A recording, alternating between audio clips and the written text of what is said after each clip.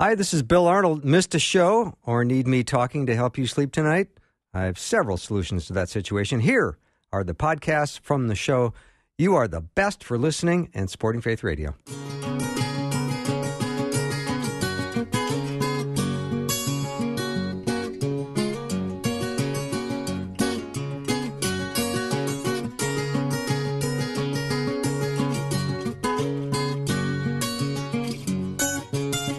And a warm welcome to Afternoons with me. I'm Bill Arnold. I'm in Psalm 18. It says, "As for God, his way is perfect. The Lord's word is flawless. He shields all who take refuge in him." That is awesome. We're going to have a great show today. Rob Blue is going to be joining me in just a second. I'm looking forward to that. And then David Michael is with Project Psalm 78. It's got a very fascinating story. Equipping kids and your grandkids to be grounded in Christ and to know him and to have a very detailed and organized plan. You're going to be impressed by his passion. And then Dr. Mark Rutland is going to be joining me in hour 2, The Courage to Heal. It's going to be a great show. I'm looking forward to it. But my first guest is always with me on Tuesdays, and I'm so grateful. He's the executive editor of the Daily Signal. Rob Bluey is my guest, and he's on our studio line as we speak. Hello, Rob. It's great to be back. Thanks for having me. Thank you so much. How was your 4th of July weekend, by the way? Well, we celebrated our Pride in America, Bill. It was wonderful. Nice. Absolutely fantastic. And although it was not quite at what a usual 4th is, we typically head down into the nation's capital to see the fireworks. We had a little community display, but certainly great to spend time with some of the family and just a fantastic moment to recognize all that we have to be grateful for in this wonderful country. Indeed. All right, I've got some questions for you. I know you're ready because you always are. Would you explain to me what a faithless elector is? Yes.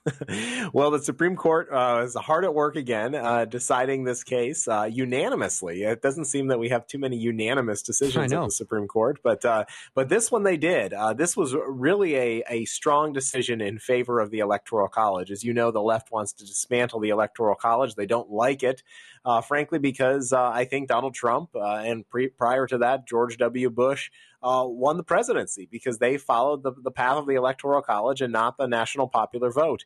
And what this faithless elector case really demonstrated was that when you have an electoral college, it's actually not a direct election of the president. What you have are these individuals who are selected by the states as electors, and they cast the votes as the state vote. So if Colorado or New York decides to vote for a certain candidate, the electors go to the U.S. Capitol and they cast their votes in favor of that particular candidate or that party. And there have been instances throughout our history where there have been electors who have been faithless because they have cast their votes for others.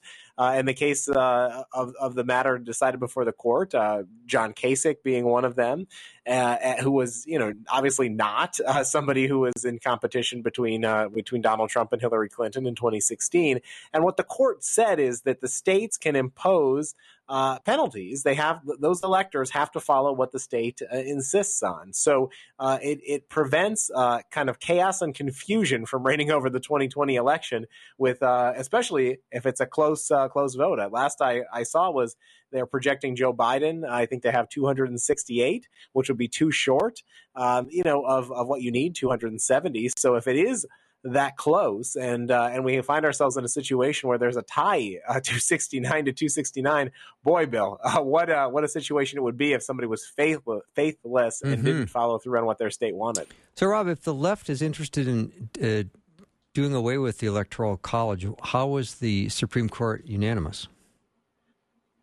That's a good question. So the question was, there's a movement afoot in this country called the National Popular Vote Movement, in which states would go along with whatever the national popular vote is. Mm-hmm. And so what that would mean is states would be bound in 2016. If this was in place, this compact was in place in 2016, Hillary Clinton would be our president today because Hillary Clinton won the national popular vote. And states, even if those states didn't vote in favor of Hillary Clinton. Let's take a deep red state like Alabama, for instance. If Alabama voted for Donald Trump, but the country as a whole voted for Hillary Clinton, you'd have a situation because they were part of that compact. And what the court did is they didn't necessarily weigh in specifically on that particular case, but what they said is states have the right to instruct their electors to vote the way that the state votes. And so what that means essentially is that if a state says, no, look, we honor and respect the Electoral College and the way that we've done things in this country for a long time. And it's worked quite well, by the way, because it guarantees that large cities can't determine the election, but actually candidates have to campaign across 50 states. It gives each of the states importance in the process of electing a president, that's what they need to do. So I think that it was an effort by the Supreme Court to recognize the constitutionality of the Electoral College and push back on some of these efforts to change it, which, by the way, Bill, are legally dubious and might not actually play out. They've never been tested in a court of law because they don't yet have the 270 votes as part of their compact. Mm-hmm. Rob, I think I'm always a little skeptical of slogans, and when I see a slogan, I always go, what's behind it? And the agenda for Black Lives Matter is a little different from the slogan, isn't it? It certainly is. We've been doing a lot of examination and investigation into this at the Daily Signal, so I'm glad you raised the issue. Fred Lucas, a colleague of mine, actually just has a brand new piece where he examines the 18 corporations that gave money to the Black Lives Matter group, the organization. The slogan is something that many Americans, through public polling, it shows, have gotten behind. They recognize that the Black Lives Matter, and I think that in many cases people's minds have been changed on that, at least if you believe the public polling. But what the slogan means is different from what the organization that goes by the same name represents. And that organization is led by two Marxists. Marxism, of course, refers to Karl Marx and his philosophy, which has been used throughout history to take away freedoms from people, to justify the murder and torture of individuals throughout the world. Certainly not a system that we'd want to bring to the United States. The group also wants to abolish the nuclear family. Mm-hmm. So they believe in a situation where a community or a village would raise a family and not necessarily a mother and a father. I think for all of us who know what has been successful about America is this type of information. And so I it's Bill, it's one of those things where I'm not necessarily surprised by the fact that these corporations and others have rushed to support this group, but at the same time, they need to be aware of the radical nature and the ideas that they're pushing before they just suddenly, knee-jerkly, get behind it.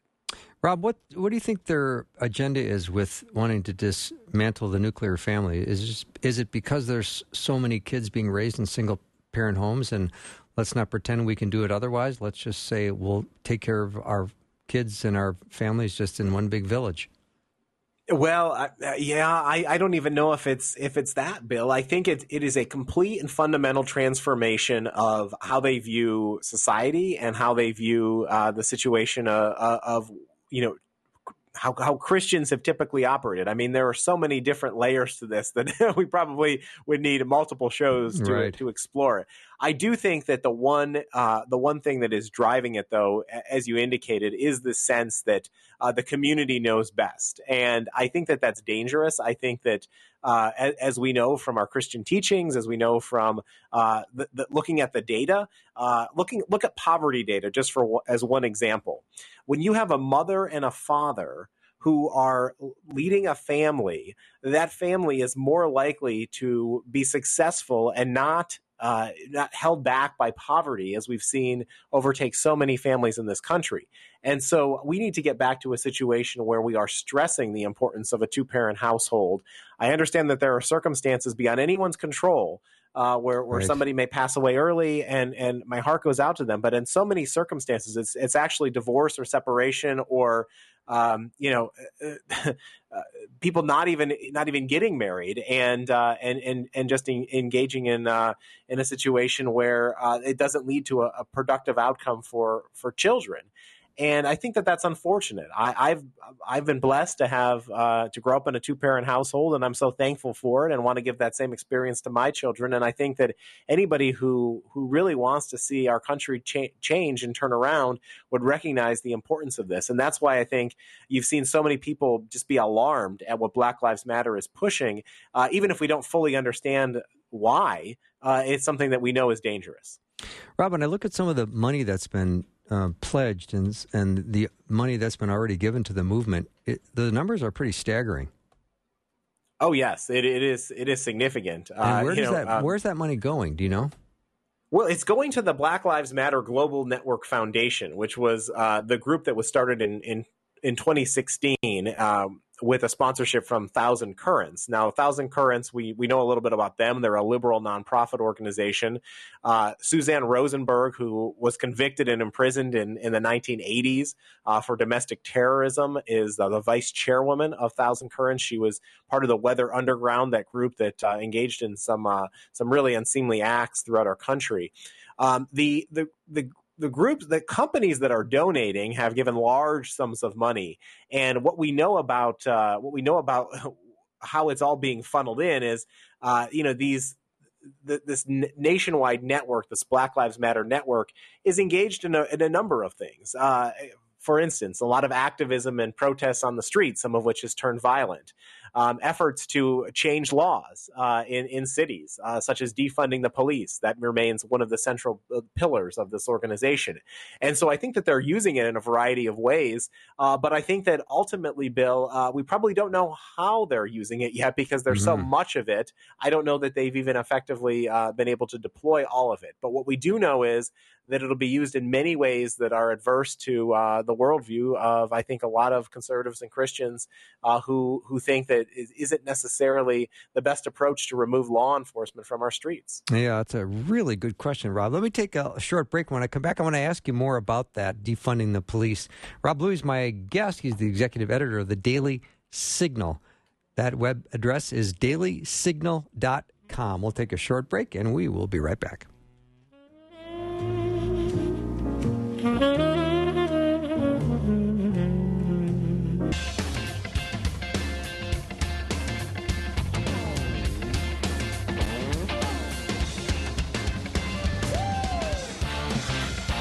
We are back with Rob Bluey, executive editor of the Daily Signal. You can always go to dailysignal.com. So, Rob, if there's more defunding of the police, and then you start to think of what just has gone on in New York and Chicago the last weekend, whole thing seems kind of nuts, doesn't it? It certainly does. We've seen a significant crime wave across our major cities. In many cases, the mayors seem blind or in some cases just completely unprepared for how to deal with it. And I think what you're also seeing is perhaps citizens of these cities asking, where is the police? Well, after being demonized for the past 6 weeks, many of these police officers probably are a little bit uncertain or afraid of what might happen to them. And so defunding is happening in places like Minneapolis, where the murder of George Floyd took place. It's one of those things that I think you're starting to see take place in other cities in different ways. So if it's not the entire elimination of the police, the complete defunding, it is taking away millions, or in some cases $1 billion from their budget, which would certainly hamstring them to have a sufficient number of officers who could respond to the crime wave.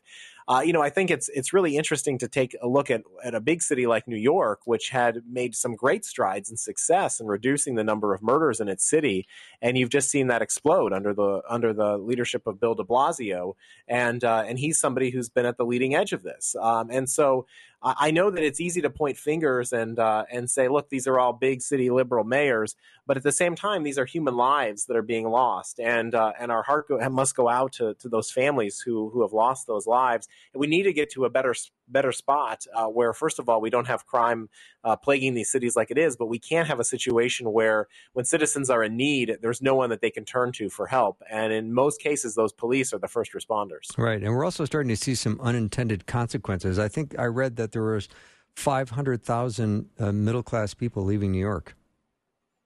That's true. I think that people will be fleeing some of the big cities. I mean, imagine if you were living in Seattle when CHOP set up, shop. I mean, it was certainly a situation that I wouldn't want to be a part of, and I think people would naturally want to get as far away from it as possible. So, yes, I do think that is a situation that we can expect to see more of as these cities grapple with these crimes. And Chicago being another example, Bill. I mean, we've known about this problem in Chicago for years, and it's frustrating that nothing seems to be happening as a result of it, except this embrace of defunding the police. That seems like the last thing that you would want. And when you look at the public polling on this, I go back to the public polling. I mean, the radical activists who are calling for these actions are in the minority. They are.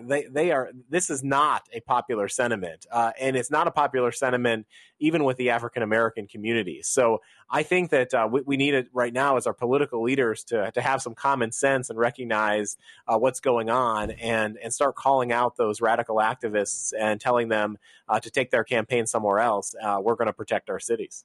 Well, minorities and poor people in cities will suffer a great deal from the defunding of police. If there's less police presence, there will be more crime in those areas. It will be terrible.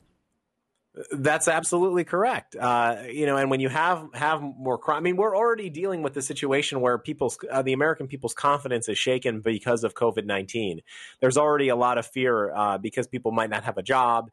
People who might be more susceptible to the virus are fearful of going out and kind of re-engaging. We've seen the number of cases increase, even though the number of deaths has not followed that same trajectory. But just all of the uncertainty that's going on in the world right now, the last thing we need is to introduce more crime and a situation where people feel that lawlessness is running rampant.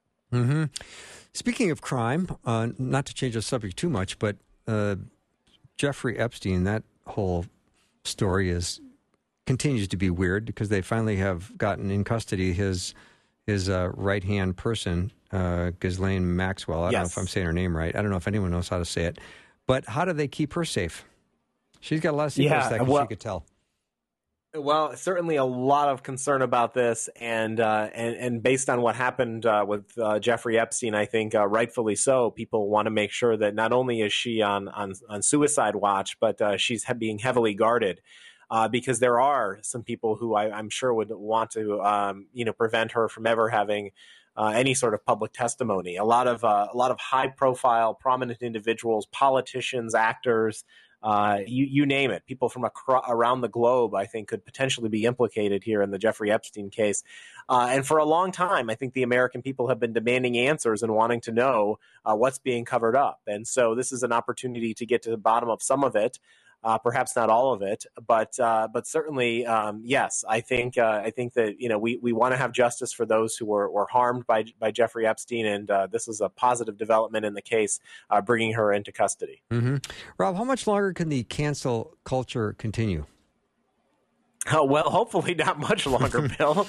I think the American people are hopefully tiring of it. I also hope that they see some of the hypocrisy that individuals face. You look at what happened to Drew Brees, the popular quarterback for the New Orleans Saints, when he, spoke out in favor of our American heritage and flag, and was forced to repeatedly apologize for it, and then not nearly the same type of reaction when, a player for the Philadelphia Eagles, Deshaun Jackson, had some really grotesque remarks and embracing of Louis Farrakhan today and yesterday. So I think that people are starting to see that there are certain individuals for certain things that they say are treated differently, and hopefully they will begin to push back on that. I think it's one of the reasons why, I agree with him or disagree with him, President Trump refuses to apologize for anything because he feels that he's not going to give in to this cancel culture mentality. He's going to state his beliefs, he's going to say what he feels, and he's not going to let the left badger him into constant apologies. And there have been individuals who've lost their jobs over this. You just saw this recently with the situation that played out with a prominent defense contractor. director over a position that he took 30 years ago, and was resurfaced and had to resign from the company. So, Bill, I mean, it is scary to think, that what we may have believed and said, and maybe we've changed our mind on certain things, but it doesn't seem to matter. There's no mercy or grace given. You're just immediately drowned out of your job, and you and your family are left to suffer the consequences. Now, Rob, I know you live in Virginia. Do you see more stores and restaurants that have gone from temporary closed to permanently closed? We certainly have seen that. We've seen that all across the country. I think Virginia being one example of it. It's hard to quantify the exact numbers, but you certainly see the empty storefronts, and you start to wonder, Bill, if those are a result of the lockdown policies that some of the governors have imposed on these states, which is, again, why the work that we've done with the National Coronavirus Recovery Commission is so important, because it really stresses local decision making. And I think in too many cases, we've seen governors abuse their power and impose statewide lockdowns when those decisions are best handled at the local level.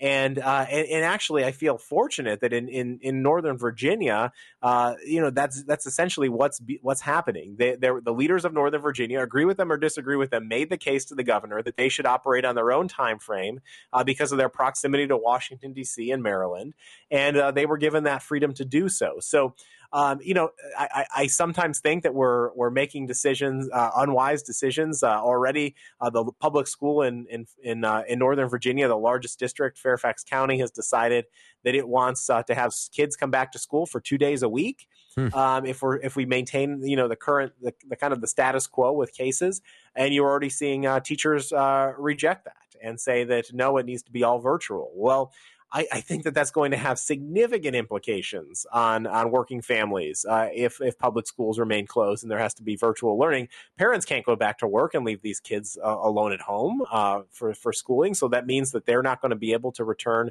to their normal lifestyles and get back into the office. So it's going to be a tricky thing to navigate, Bill. But you're seeing a big push coming out of the White House today for us to return the kids back to school, I think, because they recognize the implications if you don't do that. Mm-hmm. There was a discussion I had yesterday with a guest. There was a guy named Phil Kerpen who did some research, and there were 435 child care centers that never closed because they were serving children of essential workers. And out of 10,558 children and adults, there were 19 cases of COVID. Well, and that's like, again, if you look at the data, and this is what local officials should be doing, the cases among children remain relatively low. Now, there are some extreme examples of, Kawasaki disease that get, blown up in the media, and all the parents, get nervous about that. But when you look at a whole, and that statistic you just cited being one of them, it shows that there are relatively fewer risks when it comes to kids. Yeah. We know that this is a virus that primarily affects those who are more vulnerable and older. Yeah, Rob, you're always I always love having you on the show. Thank you so much for taking the time to be with me today. Thank you, Bill. It's always good to be with you. Yeah, Rob Bluey's been my guest, executive editor of the Daily Signal. We'll take a little break. We'll be right back with David Michael. Welcome back to the show. I'm so glad to be inviting David Michael onto the program. He's co-founder and executive director of Truth 78. I'm always curious when a guy like David, like me, has got two first names, how confusing it can be throughout much of his life. I'm wondering what that has been like for you. David, welcome. It's a pleasure to be here. So what is it like having two first names, just like me? I was going to ask, you want me to answer that question? And I probably imagine you have had similar experience. I love the name David. I'm so glad my parents named me. I'm happy with both names, and like you probably, you get people say, what's your last name? And I say, Michael. No, what's your last name? And I say, it's Michael. Right. And you have it much worse than I do, David. You think so? Oh, I know so. They say, what is your last name? I go, Arnold. They go, oh, okay. But if I were to say Bill, they'd go, no, what's your last name? Right. Anyway, I think we've beat this one into the ground. But I'm awfully glad you're on the show. And we're excited to talk about Truth 78. This is a long-term vision for discipling children and youth, and I want to hear more. All right. Well, so we used to be Children Desiring God, founded under Desiring God Ministry, John Piper. A few years ago now, it's been actually officially 3 years ago, we renamed ourselves to Truth 78. Our focus is not merely children, but parents have always been a focus. The church has been our heart focus. Youth, also, Psalm 78 has always been kind of the signature text of the Bible that defined everything that we were about. And so to be able to emphasize our commitment to truth, taking that truth that we've been entrusted with, that Psalm 78 talks about, and faithfully passing on to the next generation, that really captured what we have been about now for decades. I love it, and I love Psalm 78. It's been a favorite of mine for a long, long time. So we're proclaiming July 8th as Psalm 78 Day, aren't we? Yeah, with 78 in our name and Psalm 78 being kind of the focus of our ministry and mission, it just made sense that July 8th every year ought to have some special significance for us. So we're trying that out. There's a place where you can actually register these special days. And so if one date this month is National Gorgeous Grandma Day. I love that. And there's actually go online and register your day. So we're thinking about actually making all this official and having July 8th be Psalm 78 Day. Well, I love that. I watched John Piper's endorsement of this project, and I don't think I've ever seen him so excited ever. He looked like he was going to pull a hamstring. Well, that's not surprising. He's been so supportive ever since our founding back in 1998. He's been probably one of our greatest cheerleaders. It was really out of his ministry that True 78 was formed. I'm a grandpa now, and so it was 1980. We were 4 years married, my wife and I, in Minneapolis, and decided to go visit a month into John's ministry at Bethlehem. We visited and never left. So I was there till we moved to Indiana in 2014. And it was sitting under his preaching. I think the roots of our ministry and our passion for this ministry was really born. My experience was not unlike many who had grown up in a Christian home, but my parents were believers when I was born and faithfully took me to Sunday school, were in solid Bible-believing churches all of those years. I went to a solid evangelical Christian college steeped in Bible courses and training there, went off to seminary, got my master's of divinity in another solid evangelical seminary, and 2 years out of seminary, I'm sitting in the sanctuary at Bethlehem Baptist Church and asking myself, why am I hearing about this God in this way for the first time?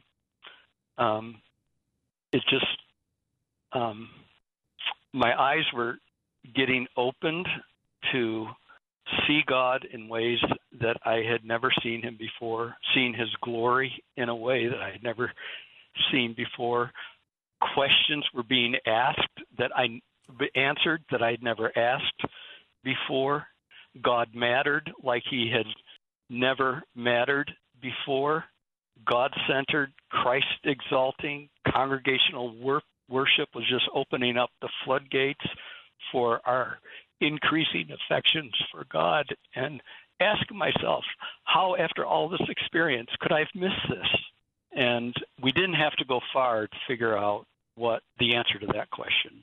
And it was just upstairs in our Sunday school rooms.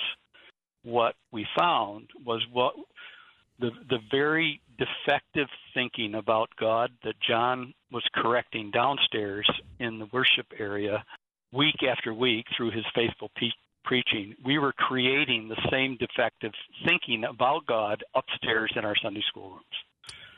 about 10 years of that. I eventually came on staff at Bethlehem, was a pastor over their local outreach.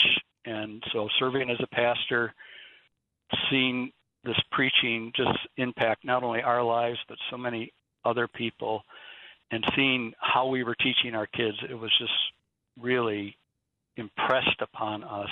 We've got to do better than this. Why wait till I was 28 years old at the time, 27?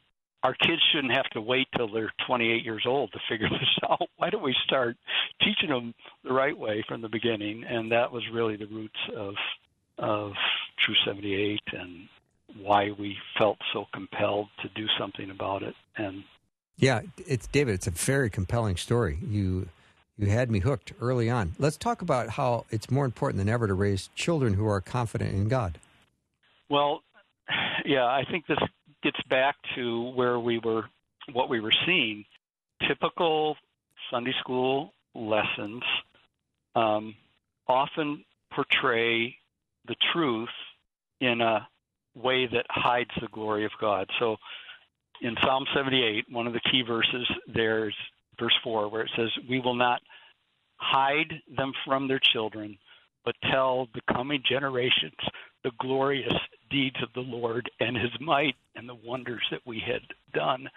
And what we were seeing in our Sunday school rooms was we were hiding the God-glorifying realities of a story in order to exalt man. And so, downstairs through the preaching, we're hearing about a glorious God who is fulfilling his promises by raising up Moses to lead his people. Upstairs, the children are hearing about Miriam, who helped her mother by watching her brother Moses in the river. And Miriam was a good helper. Therefore, little children, you need to help your mothers. Totally missing the reality of what God was doing. Or upstairs, the children were learning the reason why Jesus called his disciples. You know why Jesus called his disciples? He called them, the lesson goes, because he needed helpers. Jesus still needs helpers, and you can be his helper too. Now, what are we teaching kids about this God, the Lord Jesus Christ, seated at the right hand of God the Father? What are we saying about him when we teach them he needs helpers? Like he needs a 4-year-old to help him. And I hear the heart in that lesson writer, and just they want kids to feel that they're special to God, but totally missing the reality that there's a God in heaven who made the world and everything in it, and he's not served by human hands as though he needed anything, since he himself gives to all mankind life and breath and everything. He does not need a 4-year-old or a 40-year-old to help him do his work. And so when you're teaching children that Jesus needs helpers, then where do they go when they're in a crisis? Where do they go when the world is shaking? How do we give them a firm place to stand if we're sending them to a Jesus who needs helpers? Or any sense of, just look at what's going on in the world right now. And I've asked, is this ever going to end? Where's all of this going to lead? And if you've got a notion of a God who permits Joseph to get thrown into a pit, which sounds like a horrible thing. So Joseph's world was rocking big time, right? And he didn't see what was happening, but even he had confidence in this God who was a God who accomplishes everything that he sets out and there's to do, and that there's purpose and reason behind everything that he does. And so if you can show children this God who has unstoppable purposes. Just reading in Habakkuk, the first chapter, where Habakkuk so overwhelmed by all the craziness that was going on, in the first 4 verses of that chapter. And then the first words of comfort that the Lord gives is, I'm doing things right now that if you knew it, you wouldn't believe it. And to have a picture of a God who's that big gives me a firm place to stand. That this is not accidental. What we're seeing is chaos and craziness right now, and that there's a God ruling over all of that, bringing his sovereign purposes to pass. And in that, I feel hopeful and confident in the midst of all the craziness that's going on. And so I just feel passionate about giving our kids right now a firm place, a rock beneath them, because who knows what they're going to face. If this is what we're experiencing right now, what's coming down the road that they're going to need to be ready for. David, that was beautifully expressed, and I'm in full agreement with what you just said. I'm going to take a little break. David Michael is my guest. He's the co-founder and executive director, along with his wife Sally, of Truth 78. Big day is tomorrow, 7/8. That's right. Yeah, we'll take a little break. We'll be right back.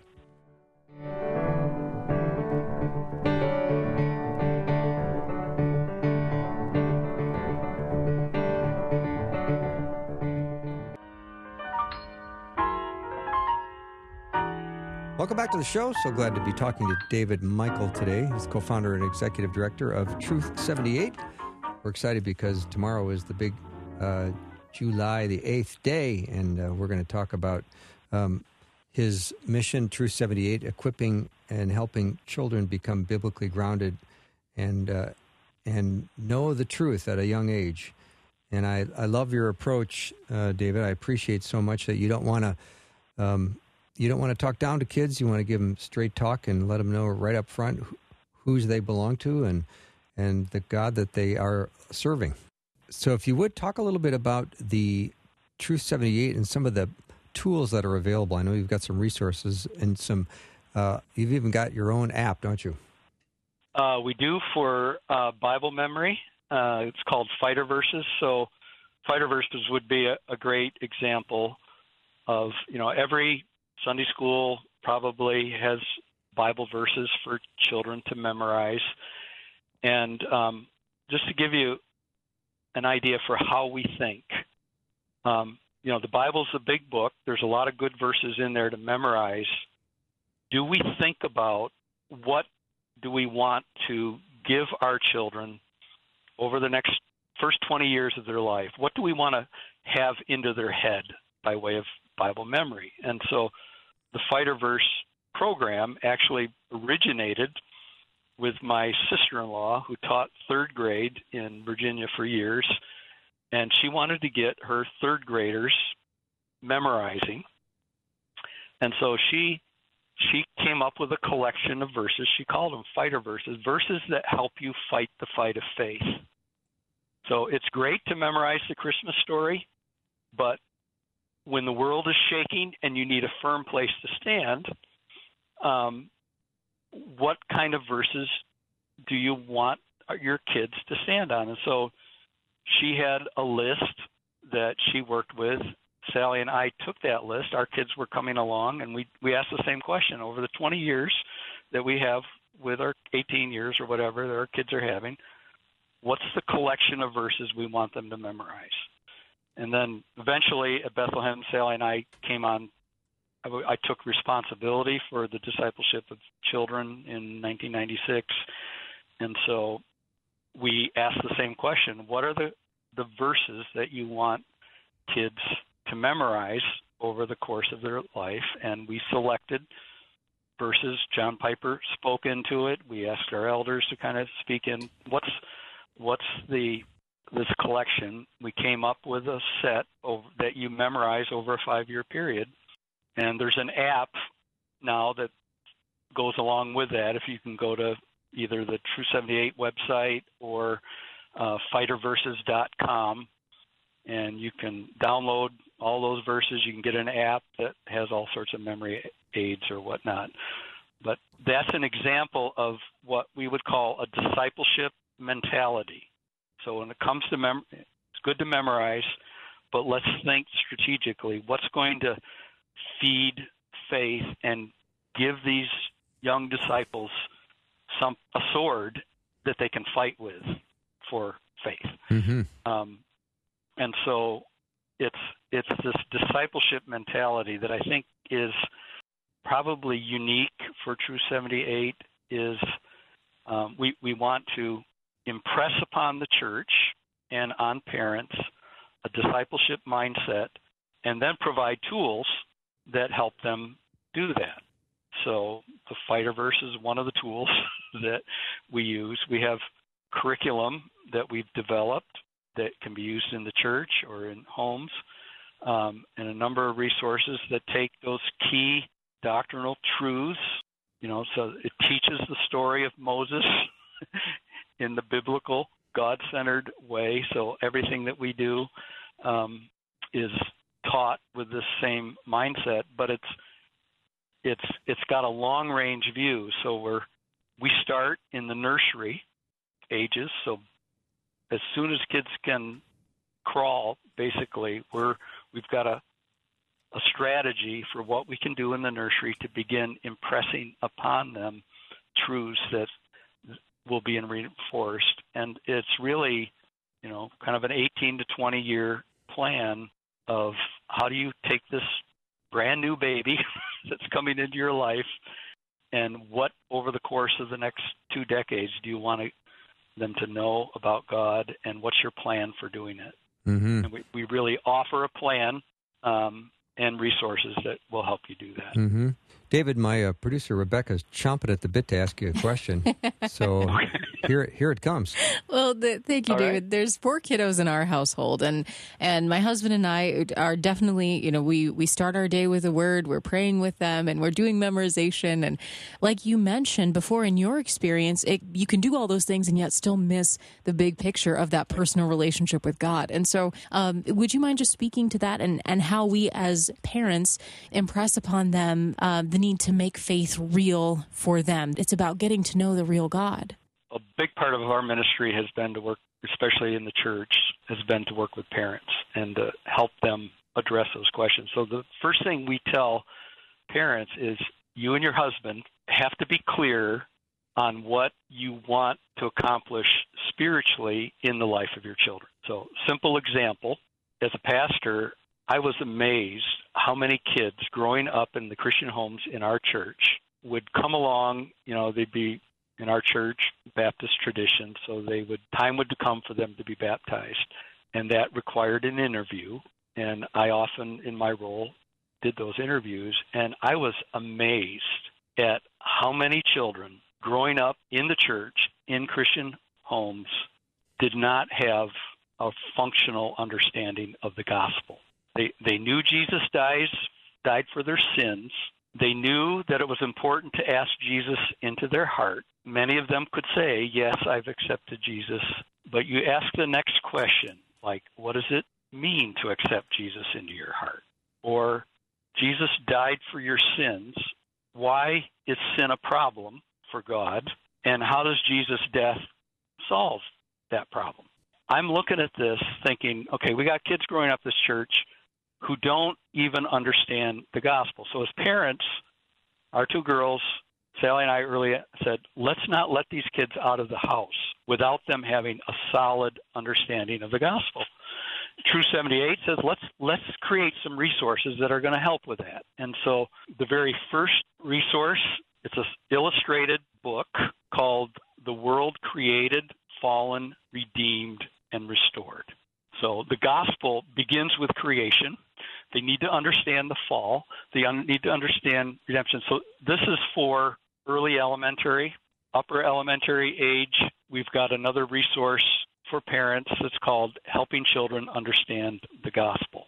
We've got a very substantial family devotional that comes with workbooks for the kids called Glorious God, Glorious Gospel. And then we have a 40-week curriculum that we teach kindergartners, Jesus, What a Savior. So at kindergarten, we're introducing the foundational dimensions of the gospel. And that's just one stream where we say, you and your husband sit down, say, okay, let's make sure our kids get the gospel beyond knowing that Jesus died for their sins, and here's our strategy for doing it. Another key strategy for me, I was passionate about my daughters understanding the sovereignty of God. I mean, it was the sovereignty of God that was just, my eyes were open to his glory in ways, just seeing that there's a God in heaven ruling over the universe. So how are you going to teach your kids sovereignty? Well, we introduced that concept at least by first grade. It actually is in preschool, but where we teach children, and it's called the ABCs of God, or the ABCs of God, where kids are introduced for the first time, God is sovereign. God's the boss. He's in charge. And try to build that concept into the kids. Well, by the time they get to sixth grade, we've got my favorite curriculum that we teach is a 40-week study. It's called My Purpose Will Stand. And I'll tell you, just if my kids and my grandkids could get that truth, that's going to carry it. So as a parent, we were passionate. So let's make sure our kids get this. You could sit with a child on your lap, teach them these truths, or you could lead family devotions. And it's a way for parents to just kind of reinforce these things as the children grow. Mm-hmm. So that's a long answer to a great answer, question. Though. It's just the short answer is have in your mind as a couple, as parents, to church leaders as well who are leading children's ministry, get a plan in your mind and a direction. What is it that you want to accomplish over the next 20 years, and then act on it?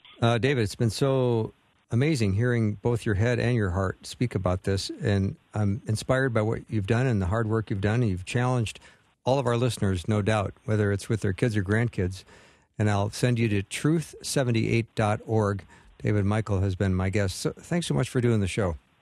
Yeah, if I could just mention one other thing, if any of this is compelling, we just released a book entitled Zealous, 7 Commitments for the Discipleship of the Next Generation. This takes everything that I've been talking about and puts it in a very short, it's 100 pages. It just captures the heart, vision, mission of what we're about. I would send that free to anybody who requests it. It's called Zealous, 7 Commitments for the Discipleship of the Next Generation. Or you could go on our website and get it that way. It'd be a great next step. Well, we appreciate your generosity, and we love the word free, so thank you very much. Truth78.org. Right. David Michael, thanks so much. Have a great rest of the day. And you too. Yep. We'll take a short break. We'll be right back.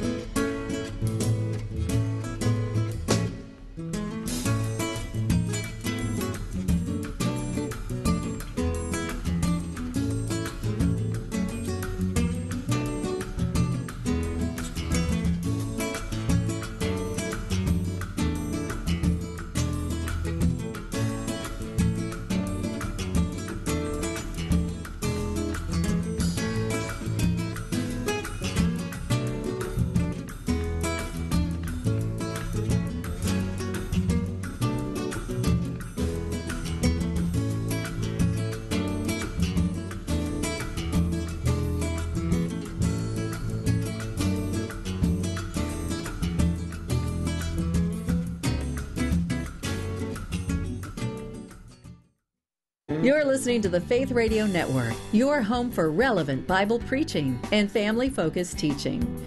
Join interactive talk programming on topics that matter. Our mission is to lead people to Christ and to nurture believers in their faith through Christ-centered media. We hope that you grow closer to God each day as you listen, because together we're growing in our faith. Faith Radio.